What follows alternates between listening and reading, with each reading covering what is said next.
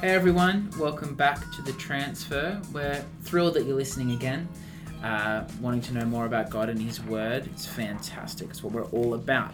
We're doing a bit of a somber one. I'm Jared. I'm Pastor Beck. It's a somber one because we didn't get to talk about one of the saddest parts of Scripture. Really? Well, this part, yes. This is the sad part. We don't get to the happy part, I don't think, in this.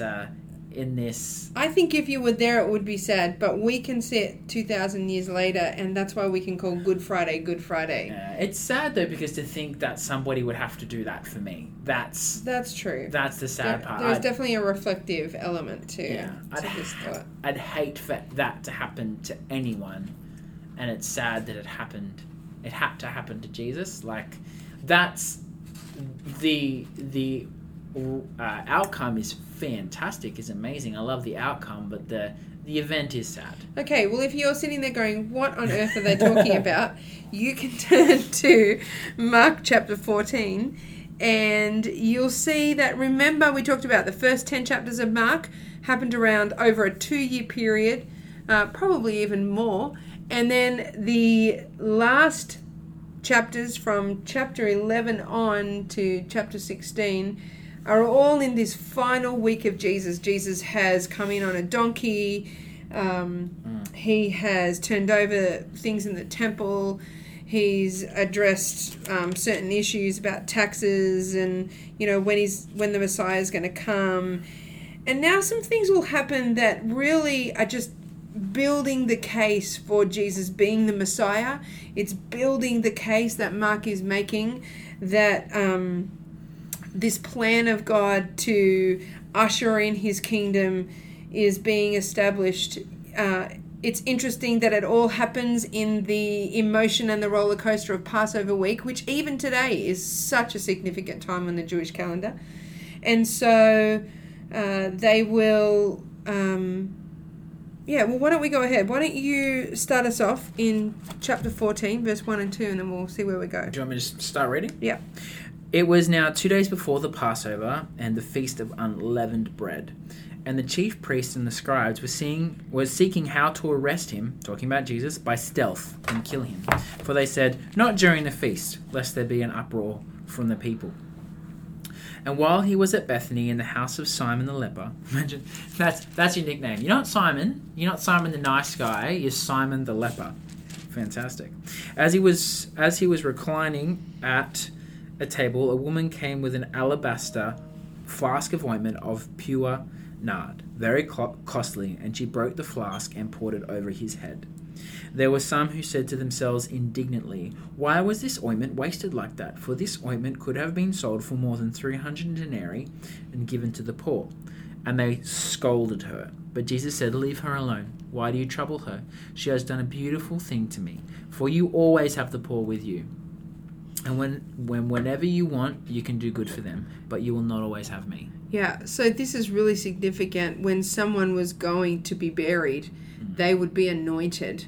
But the actual combination of ointment that she used here is fascinating because she used ointment that would be used on kings. Now, we'll learn later today that over Jesus' head when he died on the cross was a written sign that said, this is the King of the Jews. He will smell like a king. Right. When he goes into, all the trials that he faces and when he is beaten and flogged, she anointed him with this very, very costly oil. I mean, I don't know if you've ever... we were able at one point in our air conditioning to kind of there's a filter, and we used to use this oil, a Christmas mistletoe oil, and I would get someone to go and put it on. I remember putting it up there. Did you put it up there? My hands smelt for days. Right. Put it on some hessian and then not get it actually in the system, but put it on the outside so that when the wind caught it, it would fill the church. It was awesome. I still love to do that at home, filling my house with that smell. But I know that if I got a little bit of that on my hands, it would take days to get rid of the strong scent. This ointment that she poured on him was worth a year's wages. Like, I have no perfume that is worth a year's wages in my house. I mean, my most expensive bottle of perfume is probably a couple $100. All my aftershave that I get are all gifts. I never buy it for Okay, myself. exactly. So I have no idea how much it costs. But here she uses ointment that would say, I am the king. I just think that's the most amazing prophetic announcement that she makes with her worship.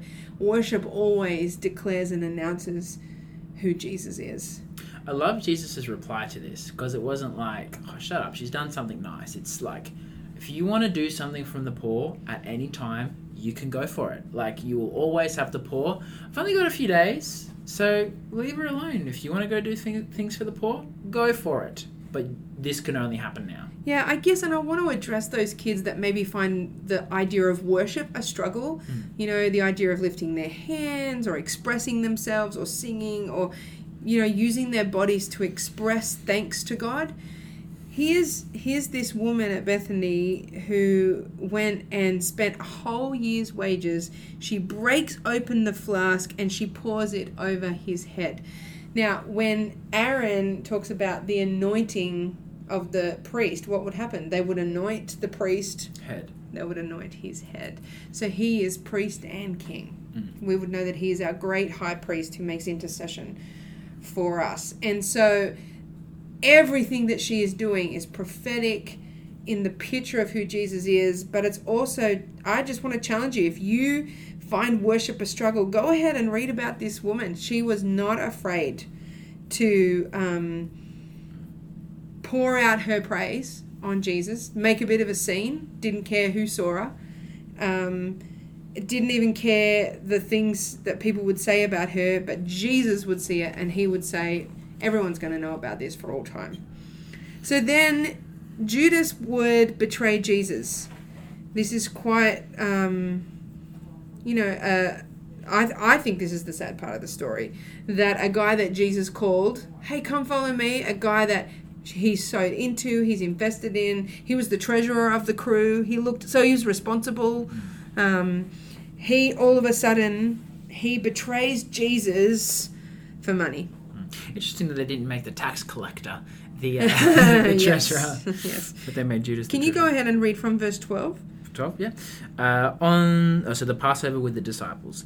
And on the first day of unleavened bread, when they sacrificed the Passover lamb, his disciples said to him, where will you have us go to prepare for you to eat the Passover? And he sent 2 of his disciples and said to them, go into the city, and a man carrying a jar of water will meet you. Follow him. And wherever he enters, say to the master of the house, the teacher says, where is my guest room, and where may I eat the Passover with my disciples? And he will show you a large upper room furnished and ready. There prepare for us. And the disciples set out and went to the city and found it just as he had told them, and they prepared the Passover. And when it was evening, he came with the 12, and as they were reclining at the table and eating, Jesus said, truly I say to you, one of you will betray me, one of you who is eating with me. They began to be sorrowful and said, they began to be sorrowful and to say to him one after another, is it I? And he said to them, it is one of the 12 who is dipping bread into the dish with me. For the Son of Man goes as it is written of him. But woe to that man by whom the Son of Man is betrayed. Okay, so I want to stop there. I don't know, in my Bible I have this underlined, but it says, they began to be sorrowful and to say to him one after another, is it I? These are guys who have been with him for 3 years. Yeah. And they don't know if they're going to betray him.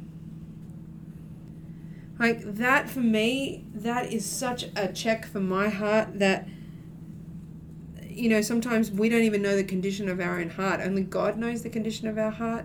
And for them to come back and go, is it me, Lord? Like, such humility on behalf of these guys. I think oftentimes we ribbit the disciples, gee, why would you say that? Oh, what, didn't they know? But here, they ask this, is it I? And I think we would, we would be true, I guess, to even what we know about ourselves, to say sometimes I don't even know why I do the things I do.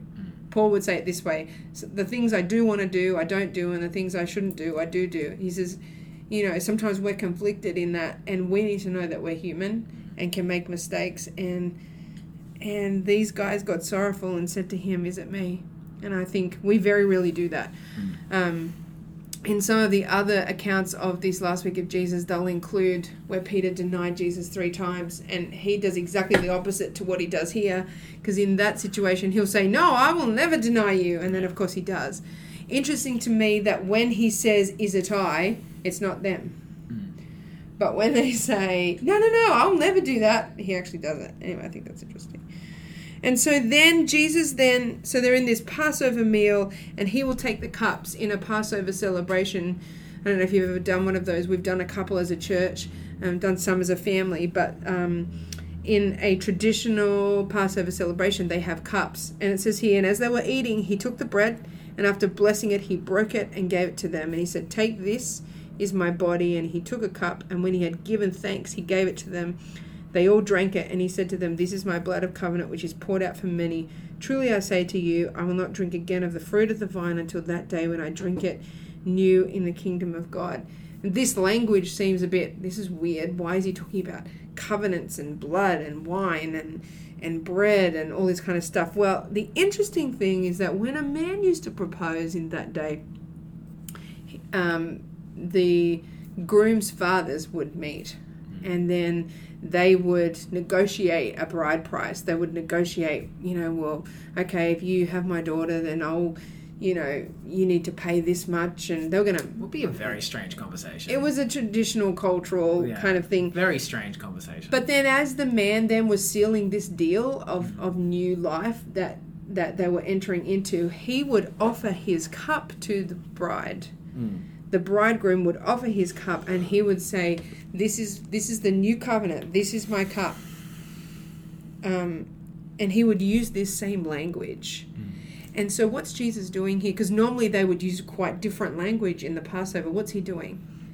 He's saying, no, this is about relationship. Yeah. This is about a covenant between you and me. I'm devoted to you. You're devoted to me. Yeah, I love you, and I'm going to sacrifice myself to you. Jesus will, of course, tell Peter he's going to deny him in verse 26. And we'll go down verse 32, where Jesus will pray at Gethsemane. And I've been to Gethsemane in Israel. It's amazing. There are still... it's still a place you can go and visit. It kind of goes all the way up the hill. The Mount of Olives is at the top of Gethsemane. And the idea is that Jesus would often go here to pray. And so one last time, he goes to the place that he would regularly go to pray. And he would take some friends with him, and he would say, "Hey, watch and pray." Now listen, if they haven't eaten a whole lot and they've just drunk 4 glasses of wine, or however many glasses you drink in, I think it's 4. But not an excuse to go home and drink 4 glasses of wine. No, they were, it was a cultural very thing to done in the day. It was not illegal in their day. No. It would be for you if you're under 18. So, but they will have drunk from that cup. So there is thought that these guys, as they go with Jesus, he tells them, watch and pray. And I don't know about you, but after Christmas or a really big meal, celebration, all you want to do is like, oh, I'm exhausted. Yeah. I'm going to sleep after this. And these guys fall asleep. And he goes and wakes them up. He says, can't you at least pray with me? Like, I'm going through the hardest time of my life. And what do? Fall asleep again. They fall asleep again. But you can kind of understand. They just had a whole bunch of lamb and like all the wine. You can understand. Yeah, but they had no idea what was around the corner. And so eventually Jesus is having this gut-wrenching, conversation with God, to the point that he even says to the Father, like, if it's your will, take this cup. And he gets no answer. Yeah. And sometimes we wonder, when we're faced with stuff and God doesn't give us an answer, exactly how we thought or is more convenient for us. But he did the same for Jesus, because he had a bigger purpose and a greater purpose with us in mind. So then it goes down to verse 43, You want to go ahead and read that for us? Yes, so the betrayal and arrest of Jesus. And immediately while he was still speaking, Judas came, one of the 12, and with him a crowd with swords and clubs, from the chief priests and the scribes and the elders. Now the betrayer had given them a sign, saying, "The one I will kiss is the man. Seize him and lead him away under guard." And when he came, he went up to him and when he came, he went up to him and at once said, "Rabbi," and he kissed him. And they laid hands on him and seized him. But one of those who stood by drew his sword and struck the servant of the high priest and cut off his ear. And Jesus said to them, "Have you come out against a robber with swords and clubs to capture me? Day after day I was with you in the temple teaching, and you did not seize me. But let the scriptures be fulfilled." And they all left him and fled. Yeah. And then you will have a look in verse 51. It says, "A young man followed him with nothing but a linen cloth about his body, and they seized him, but he left the linen cloth and ran away." That is such random detail. A random little detail. There are some scholars who think that young man was Mark. Right. Was the actual guy writing this. Just wanted to get himself in there somehow. But I don't know. But it's such a random... It's such a random... Like, you've had the Passover, you have Jesus going to betray you, you have the betrayal and arrest of Jesus, and then there's just a young man who runs through... Like, it's just really weird. It's a really interesting addition. Anyway. You might like to... There's some cross-references you could look up. You could look up Proverbs 31:24 or even Judges 14:12. It says... and have a look at what they say. That might give you a little bit of insight into those two verses. Anyway, Jesus will then go and stand before the council. Remember, he still smells like a king. He still smells, has all of the air about him as the King of the Jews. And he will go and stand before the priests, the high priest. And any idea what happens there? Is this the part where he just refuses to answer? Yeah, he was made silent and made no answer. So they sent him to Pilate, and there's just a little back and forth between these leaders going, "I don't want to deal with this, you deal with this. I don't want to deal with this, you deal with this." So Jesus kind of gets taken from place to place. Yep, and so they condemned him as deserving to death.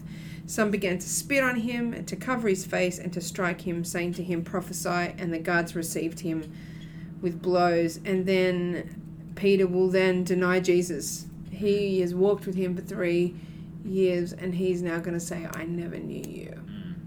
And it's not like he gets asked by a guard. It's just like a little girl, pretty much.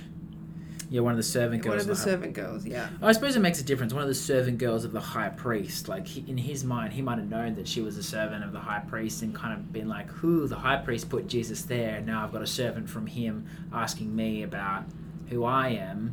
So yeah, it's look, it's hard to stand in judgment of Peter there, to be honest. Like, oh yeah, absolutely. But you could understand just how Peter would have felt. Yeah. Like, Jesus knew I was going to do this. He knew my heart, and he knew I was weak. And I vehemently denied that I would ever do that. And I even had that little bit of a warning that he gave me, and I still did it. Yeah. So then Jesus will be delivered to Pilate, and Pilate delivers Jesus to be crucified. They will have a choice between Barabbas or Jesus to be released, and they will say, "Give us a criminal," and not Jesus. And so they will mock Jesus, "Hail, King of the Jews." And Jesus is then, put on a cross. And why don't we go ahead, and I don't know if we're going to do a whole lot of expounding, but we'll finish today by just reading the account of the crucifixion, starting at verse 21. And they compelled a passerby, Simon of Cyrene, who was coming in from the country, the father of Alexander and Rufus, to carry his cross. And they brought him to the place called Golgotha, which means place of a skull. And they offered him wine mixed with myrrh, but he did not take it. And they crucified him and divided his garments among them, casting lots for them to decide what each should take. And it was the 3rd hour when they crucified him. And the inspection of and the inscription, of the charge against him read, "The King of the Jews." And with him they crucified 2 robbers, one on his right, one on his left. And those who passed by derided him, wagging their heads and saying, "Aha! You who would destroy the temple and rebuild it in 3 days." That just goes back to what he was talking about. He said he could rebuild the temple in 3 days. "Save yourself and come down from the cross." So also the chief priests and the scribes mocked him to one another, saying, "He saved others, he cannot save himself. Let the Christ, the King of Israel, come down now from the cross, that we may see and believe." Those who were crucified with him also reviled him. And when the 6th hour had come, there was darkness over the whole land until the 9th hour. And at the 9th hour Jesus cried with a loud voice, forgive me for my Jewish everyone in Hebrew, "Eli io lema sabachthani,"